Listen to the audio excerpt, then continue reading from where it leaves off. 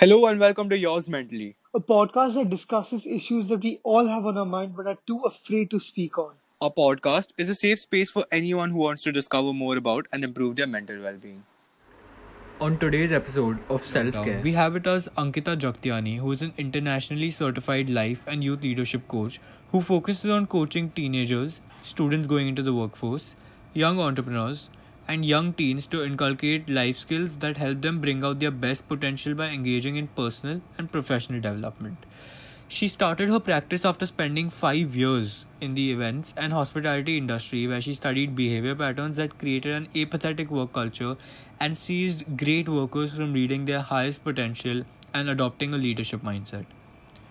She works with individuals, marketing agencies, law firms to add value to their mid level and senior level management. We're so happy to have you, Ankita. So, what is self care? So self-care is one of the most important relationships that we have, and it's with ourselves. So it's about being compassionate to ourselves intentionally. So caring for our mental and or physical health in order for us to blossom. We just spoke about self-care, what it is. But there are a lot of myths present about self-care. And would you like to bust any of them? There are tons of myths, Ravish, you're right. Um, there are tons, but I would just like to address the top three myths from my list. So the first one is that self-care doesn't help. Now, often people say it doesn't help, but what I feel is if you go in and indulge in self-care with a blocked mind and decide not to allow the positive effects into your system or into your life, it's not going to help. What self-care actually can do and how it can actually help is that it can help you introspect. It can lead to self-awareness, which helps you build a positive and healthy relationship with yourself. And it also helps you boost your self-confidence, your self-esteem, and helps you remain mentally and physically healthy. So that was one. The second one that I hear a lot is that, you know, spending time in self care is usually very time consuming and it's also expensive.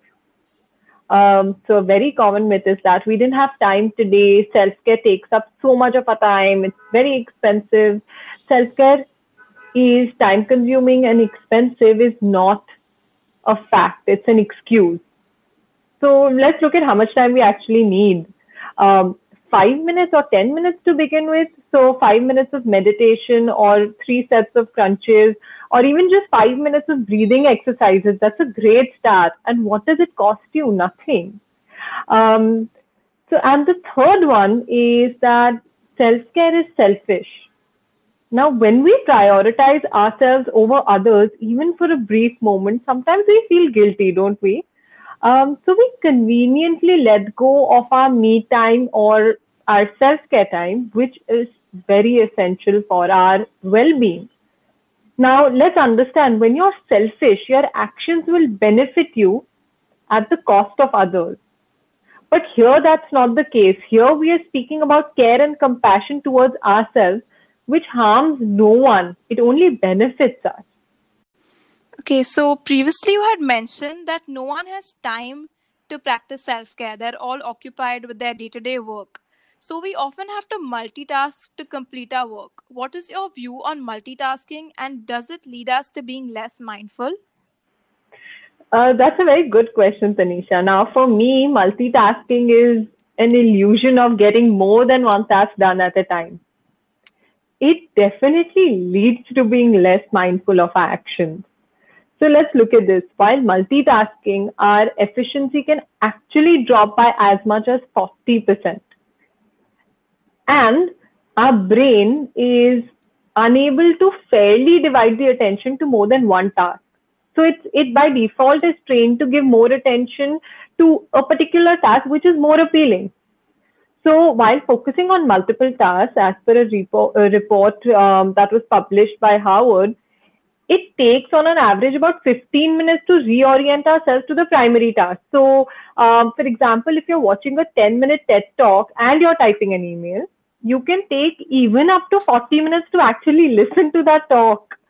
That means you end up spending 4 times the amount of time on that one video only because you were focused on typing the email, which maybe took you 30 minutes to write instead of 10 minutes. So multitasking, I just feel, has become a habit for a lot of people.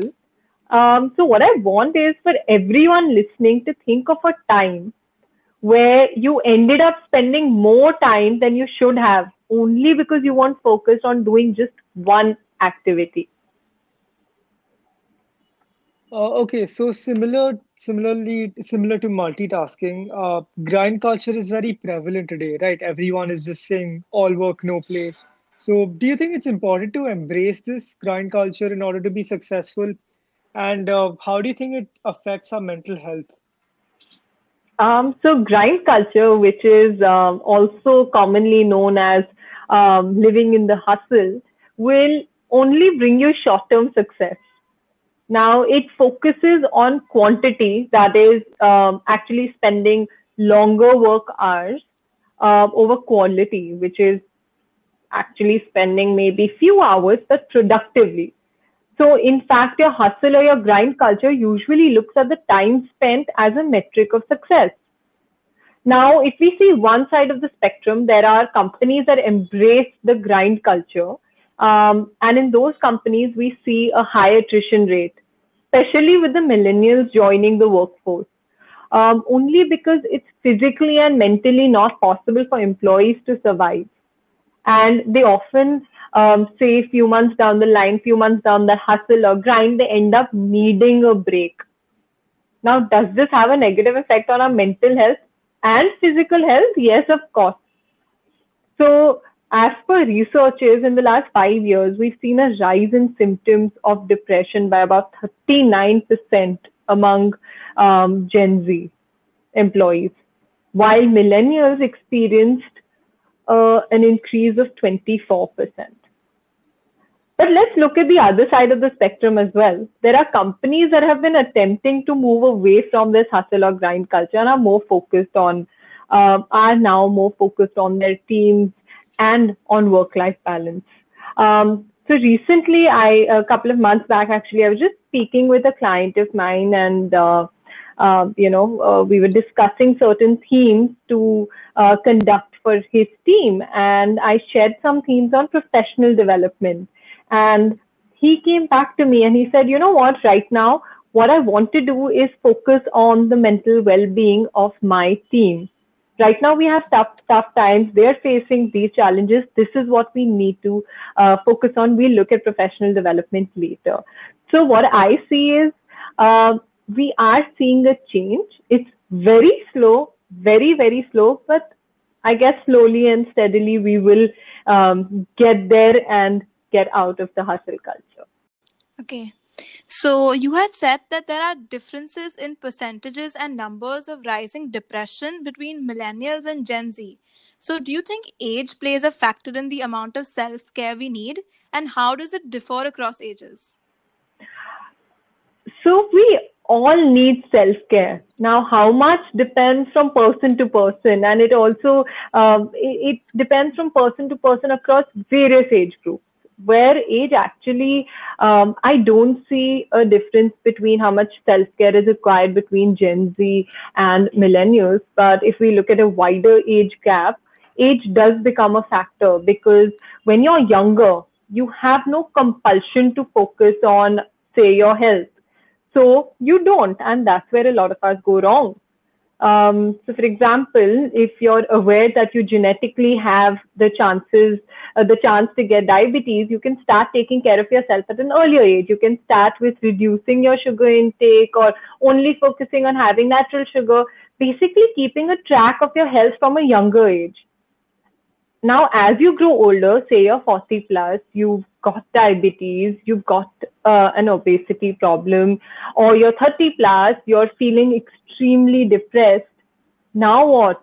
You feel like you have no purpose. Now taking care of yourself becomes a compulsion.